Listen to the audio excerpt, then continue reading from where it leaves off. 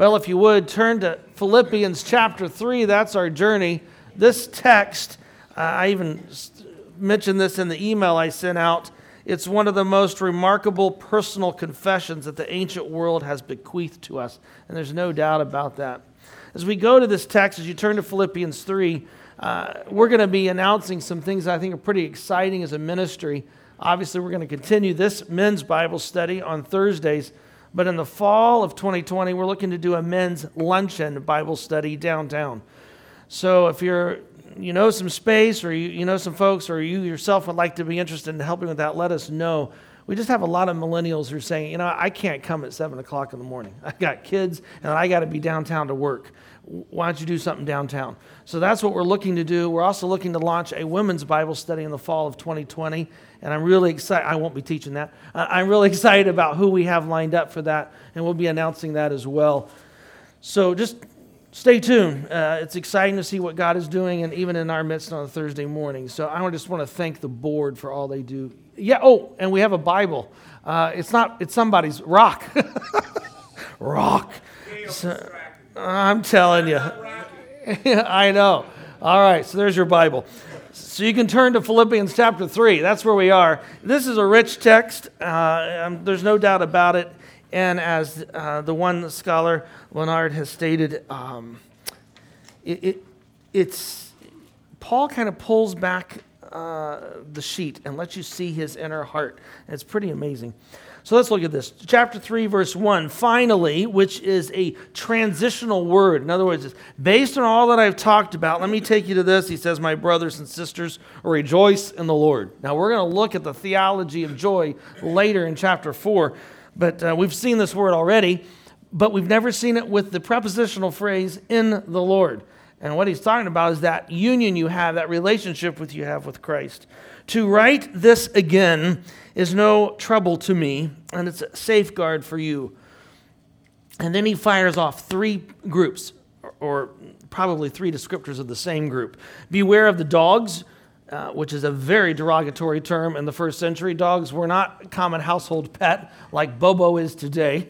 And even in Israel today, some still see dogs as a very unclean animal.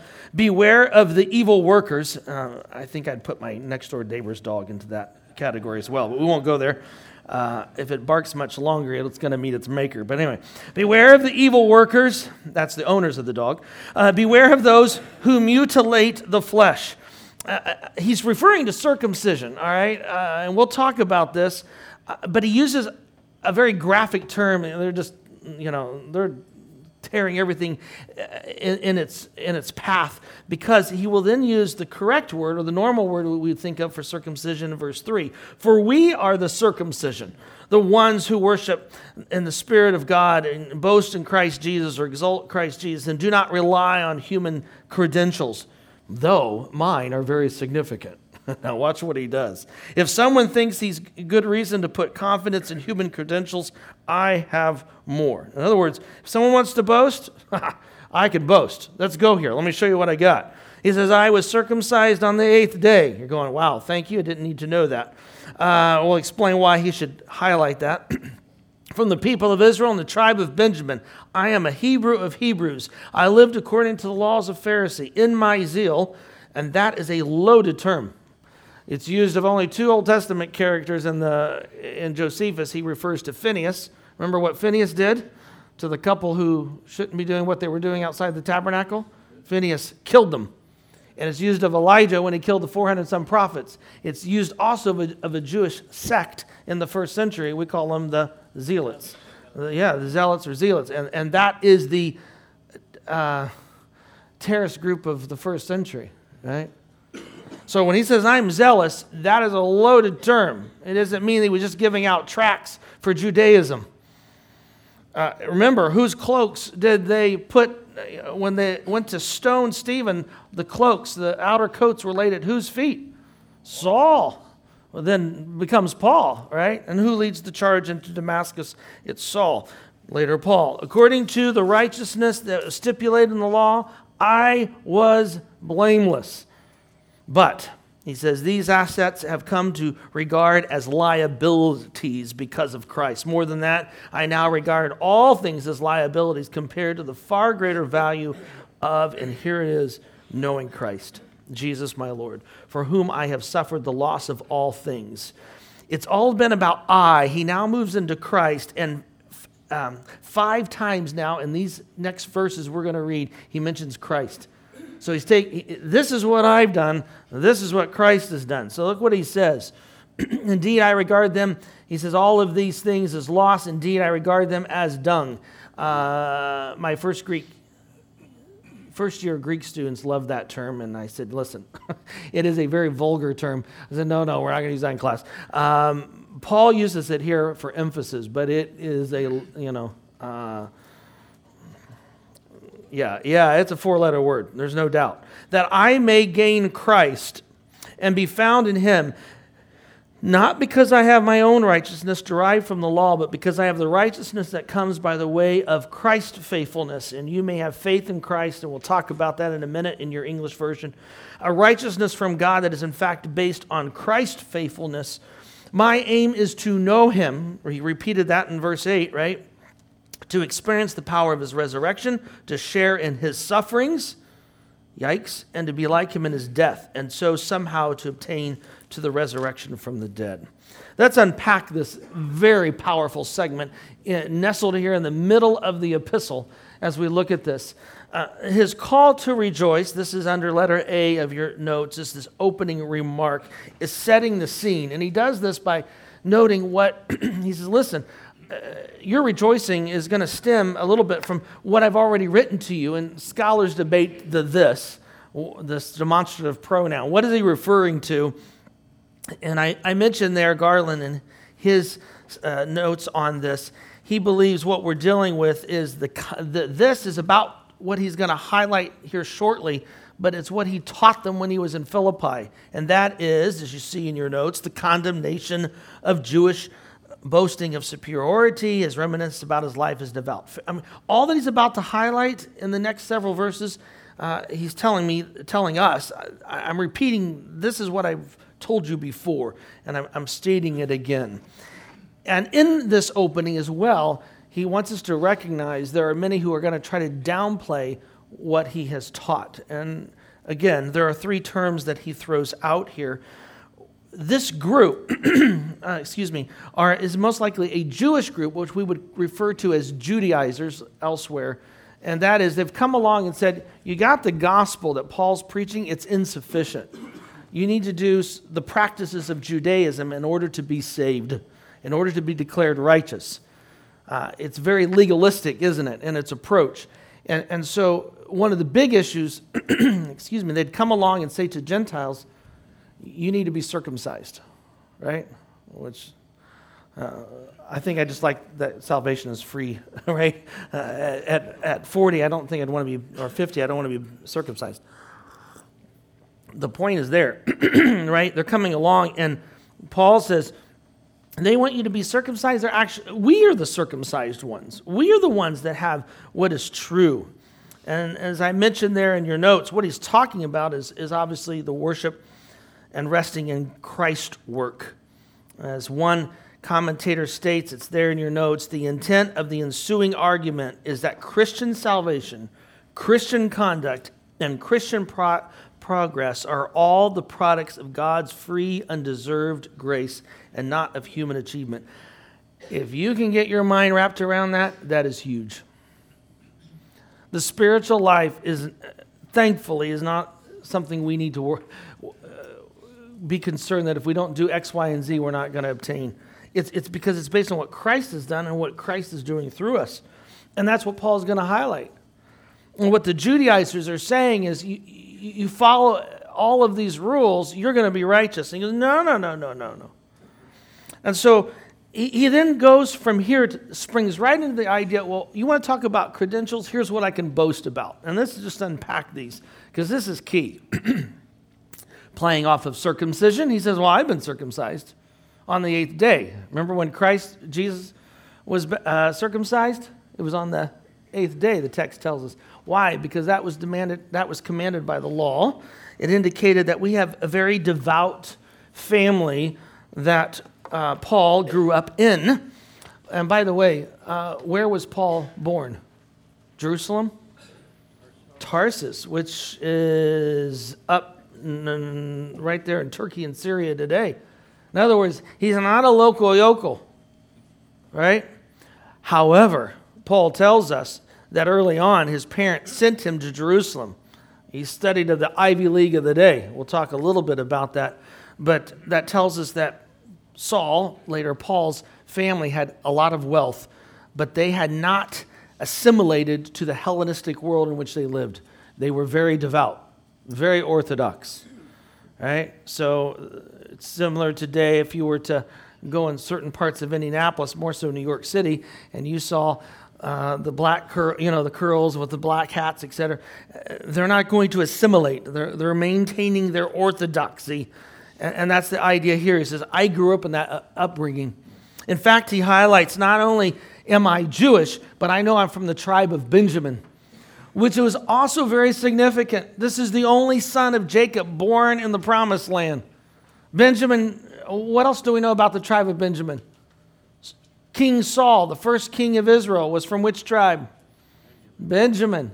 Mordecai, who saved the Jews, and Esther, right, along with Esther, was from the tribe of Benjamin. They're also the only tribe that stuck with Judah when the country divided.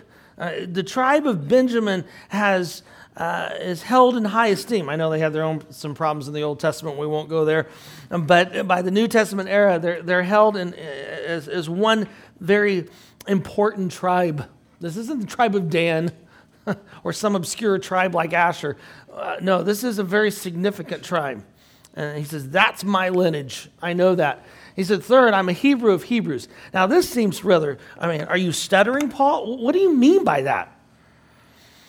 We know there were two large groups of Jews in the first century. You had the Jew, those that lived and were raised in Palestine. They spoke Aramaic as a native tongue. And then you had Hellenistic Jews.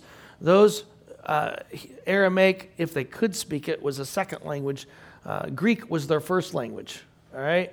And remember the tension in the first century church in Acts was to care for the Hellenistic widows, right? Because there was a bit of a superiority with the Hebrew of Hebrews, those that could speak Aramaic. And I want you to turn to a scene. Turn to Acts 22. This just tells you how significant this is, all right? Acts 22. Verse 2. If you remember, Paul is arrested. In fact, it says in verse 39 of 21 of Acts 21, verse 39, I am a Jew from Tarsus in Sicily, a citizen of an important city, and that it was. Even ancient historians said this, they wouldn't dare send their kids to college in Sicily because they wouldn't study. There was too many distractions. And he says, I'm from that city, but please allow me to speak to the people. And the commanding officer gave permission. Paul stood up, and it says he gestured to the people in hand. When they had become silent, he addressed them in Aramaic. Whoa. Right? They were say in Scotland, they were gobsmacked. You're speaking our local language, which gave him credibility. And he says, listen, I might have been born in Tarsus, but don't you forget, I'm from a very devout family, and we learned Aramaic in the home, and I was raised, in fact, he will go on to state in Acts 22, there he says, I am a Jew born in Tarsus, he'll repeat this, been brought up in this city. What city is it? Jerusalem, educated with strictness under Gamaliel, according to the law of our ancestors. And he even says, I was zealous for the Lord. He says, I studied with Gamaliel. And that leads us to the next thing here. As we look at this, the first three, by the way, were credentials of being born. The next three are things that he did. He says, I was a Pharisee. Gamaliel was a Pharisee. And he wasn't just any rabbi. In Acts chapter 5, there's dissension in the Sanhedrin. The Sanhedrin was the Jewish I don't know if you want to call it like the Congress of the day in the first century. They were the Jewish ruling body, and it was made up of two Jewish sects. You've got the Pharisees, who were extremely devout, Orthodox, right? And you had the Sadducees, who, well, Pharisees, their power base was from the people. They were loved. I know Jesus has the most pointed rhetoric directed towards Pharisees, but Pharisees were their power base was their popularity with the people. And it was also a large sect. There was about 5,000 plus Pharisees in the first century. The Sadducees, their power base was Rome. They were very wealthy and very non-religious, really. They controlled the Sanhedrin, the Sadducees, all right? So they're in charge. Gamaliel is a Pharisee. But in Acts chapter 5, it says, when Gamaliel speaks at the Sanhedrin, everyone grows quiet. He's highly respected, even among the Sadducees. And the Mishnah, written in 250 AD, codified oral law of the Pharisees, states, and it lists some very prominent rabbi, they said, when Gamaliel died, the glory of the Torah died. And Paul says, I was his prize student. I believe Paul would have had a seat on the Sanhedrin. Just give him a little more time, because it's like our Supreme Court. You don't have a vacancy unless someone croaks, all right? And so if someone had died, but Paul says, I was rising from the ranks and I studied with the best of the best. So I think he's this is where I was? You want to talk about devout? You want to talk about powerful? That's who did they send the charge to lead into Damascus? Saul. So it tells you his influence. Yeah. How many Okay. Sadducees? Just point of reference. Sadducees, that I don't know. I want to say a few hundred, but don't quote me on that one. That's all. Yeah, but the high priesthood was purchased in the first century. So Annas, who we read of in Scripture, was extremely wealthy and extremely powerful. He will be a high priest. 3 of his sons will be a high priest in the first century, and his son-in-law, Caiaphas, will be a high priest. So loaded, absolutely loaded. I can take you to Jerusalem. You go 3 stories underground, and I can show you a villa that's 12,000 square foot home in the first century, owned by the Sadducean families. So very, very wealthy. That's large even for Carmel. Anyway, on we go, right? Lived as a Pharisee. He's persecuted the church. He tells us that. We've talked about that. So I'm going to move on ahead, and you can go. You think about this. Paul chucks all this. I mean, humanly speaking, he has everything you'd want. The one thing he doesn't mention here is his Roman citizenship, which very few Jews had in the first century. And we know he inherited the Roman citizenship. So he didn't obtain it because he did something great for an emperor, or he was, had a bribe. No. He was born a Roman citizen, which was extremely significant. But that's a whole other side note. And again, it says, according to the law, I was blameless. You say, wait a minute, how can you say that? Well, remember the rich young ruler? In Luke chapter 18, I even mentioned it there. He says, I've done everything to keep the law. Exterior, they look great, but it's a heart issue, isn't it? That's what Jesus goes with the rich young ruler. Well, if that's the case, let's do this. And Paul says, you want to brag? Look at my credentials. I studied Ivy League. I studied with the best of the best. You find any fault in me, you won't. I mean, I've got it all together. And he says, I count it all loss, which is amazing. Right? Yeah, Rock. How old is Paul at this time? How old is Paul? I don't know. Someone may want to talk about it. He has to be at least 40 to rise among the ranks of Pharisee and to be a leader. The Mishnah has some rules on how old you can be before you can start to serve in leadership in the religious circles, etc. So 40 was a bare minimum age. Gives me comfort, right? Anyway, we won't go there. I'm getting too old. Well, I had a question in your notes. I even got a gap.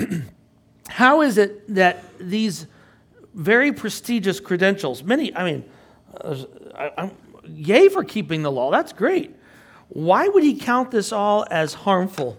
Or as he says, a liability here in the text? How could he say that? Help us out. He Yep. understands that religion can't save him. He's encountered Christ and knows it's all about a relationship, not religion. Certainly not by works. And I was talking to John Lieberman here before this hour. Can you imagine telling a group of Pharisees, all you did is useless? Imagine doing that. Telling a rabbi today, who've dedicated hours and hours of their life to studying the Jewish writings and the Torah, etc. Yeah. The Jewish law in general is very legalistic, and what Christ is looking for is your heart. The Jewish law was interpreted, I would argue, legalistically. I would argue the law actually was trying to show you needed a Savior, and you couldn't do it. But yes, and the Lord even comments, remember it later in the prophets, you did all this sacrifice, etc. What I wanted was your heart, right? Let me just give you a few things. I wrote down, these credentials result in pride rather than humility, right? Find me a good legalist. I've done this. Did you catch all the I's in these verses? So if you want to talk about both, I did this, I had this, I was this. That's the danger. Here's another danger. These credentials distract from what the Lord desires most, which you just highlighted was a pure heart. These credentials fail to keep him dependent on the Lord. That's one of the greatest dangers of legalism in the church, I believe, is that we no longer need the Lord. Look what I can do for him, etc. It's a dangerous thing to fall into. And then finally, overlapping this, but these credentials eclipse the need for Jesus. If I can be righteous, why do I need his righteousness? and that's the lie ultimately from Satan. Is he not apologizing for himself? Well, For his past behaviors? In one sense he is, because he's at the end of the day he says it's all scubala, it's all manure, right? All of this is a pile of poop. It has no value. In the grand scheme, I did all of this. And he's saying none of this matters when it comes to Christ. Verse 7, right? These assets I have come to regard as liabilities because of Christ. In fact, he then goes on to say, in case I missed anything, all that I have from life, when it's compared to knowing Christ, is useless. Right? And that's where I think he's throwing in the Roman citizenship, because the folks at Philippi would be very aware that he was a Roman citizen. Born on the right side of the tracks, gone to the Ivy League schools, extremely wealthy, extremely powerful, all that the society would want. And Paul says, I count it all loss. This is something he stated to the elders from Ephesus in Acts chapter 20, which is a very powerful scene. You want to read that section. It says, it's all lost for the cause of Christ. All right? All these things that we want to latch onto. And he says, none of this matters. My identity is not because of a job I have or my hobbies or my family. My identity is Christ. And that's an amazing statement.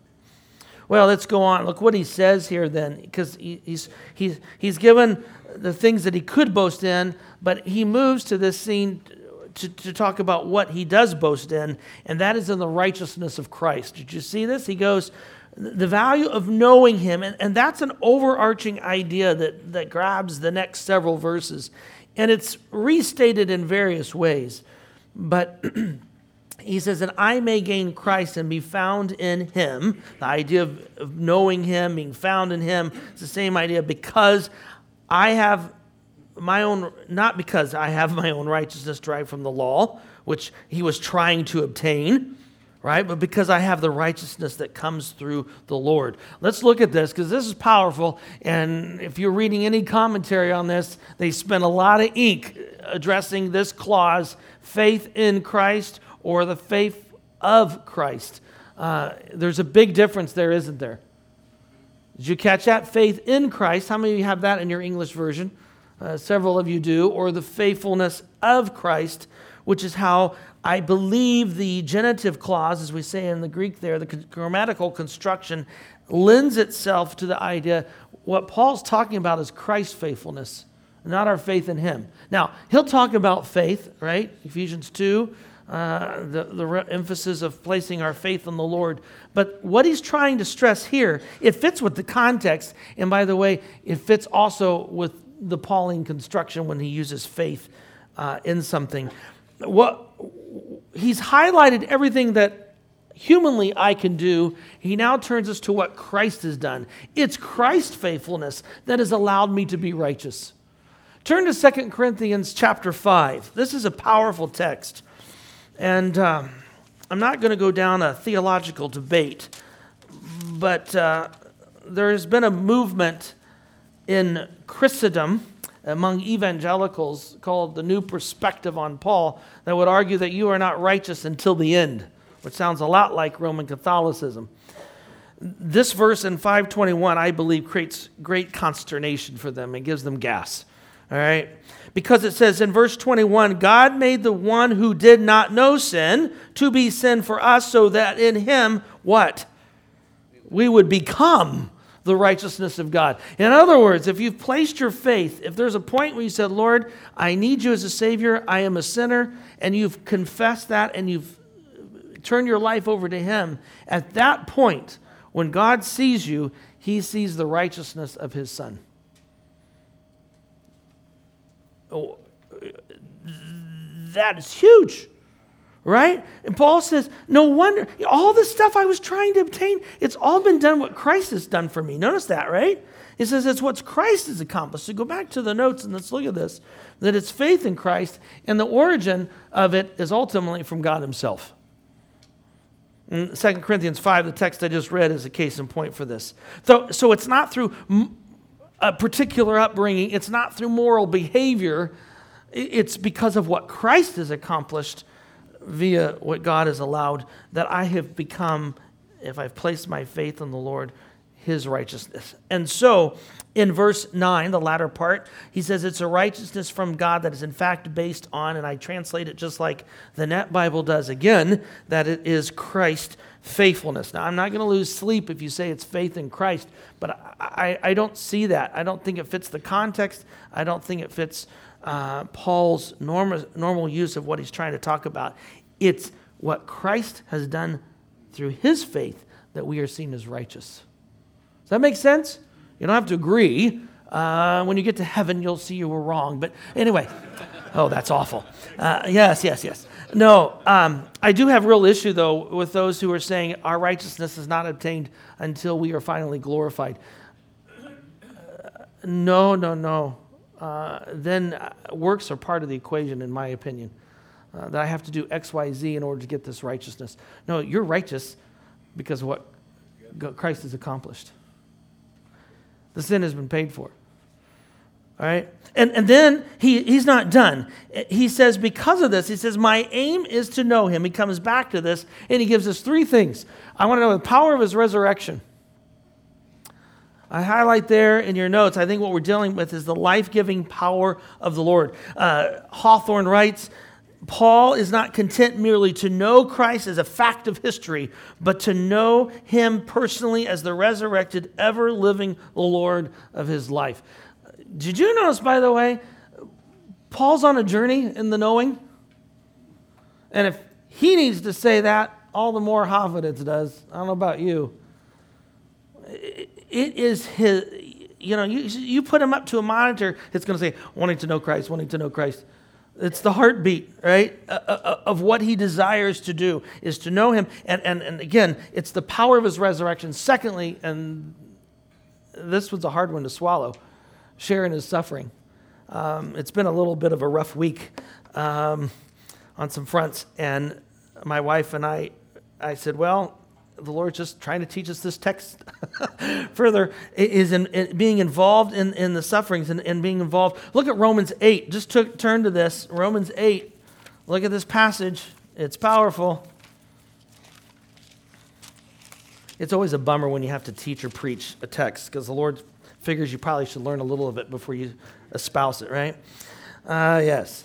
I wish I'd just learned the first time. But Romans 8:17, if children, then heirs, namely heirs of God, and also fellow heirs with Christ. If indeed we suffer with him, so we will be glorified with him. It's part of the equation, right? And Paul says, I long for that. To be identified with his sufferings. And in 1 Thessalonians, he says, hey, this is expected. I don't know what you thought you were going to get when you turn your life over to Christ, but you're being identified with him. And he told you were going to suffer for his name. It's living out those woes as we look to vindication down the road when Christ returns. And finally says, if that's not enough, to be like him in his death. Right? One scholar writes, it's in your notes, Kim. He states the life of discipleship, which involves our participation in Christ's sufferings and our being conformed to his death, is paradoxically the process in which we are being transformed into the image of Christ from one degree of glory to another, in which the resurrected life of Jesus is being manifested in our mortal bodies. And so Paul closes this whole section. He says, and so somehow, no, he's not questioning that he's going to be resurrected from the dead. The question that he's asking is somehow means, I don't know the manner in which this is going to take place. I mentioned this in your notes. The way is unclear, but the end I fully know. You know, I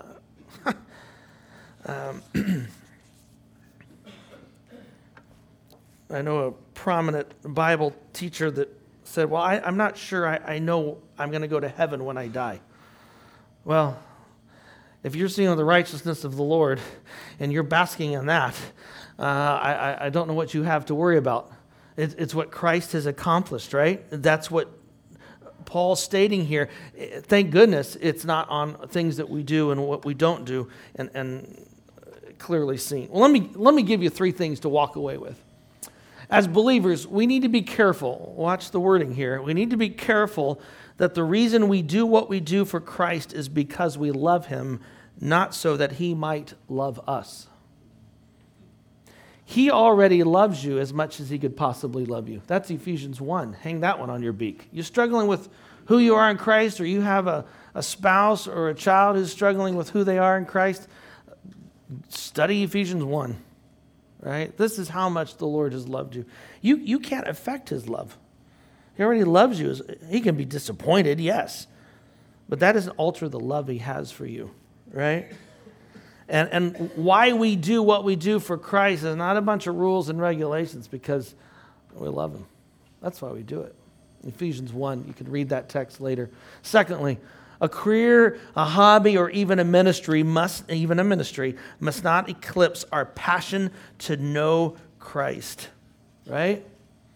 I always love the scene with Mary and Martha in Luke chapter 10, all right? Falls on the heels of the Good Samaritan parable. And it even, all of that springs from a discussion where Jesus asked the rich young ruler, he said, what's the greatest commandment? He says, well, it's to love the Lord your God and love your neighbor as yourself.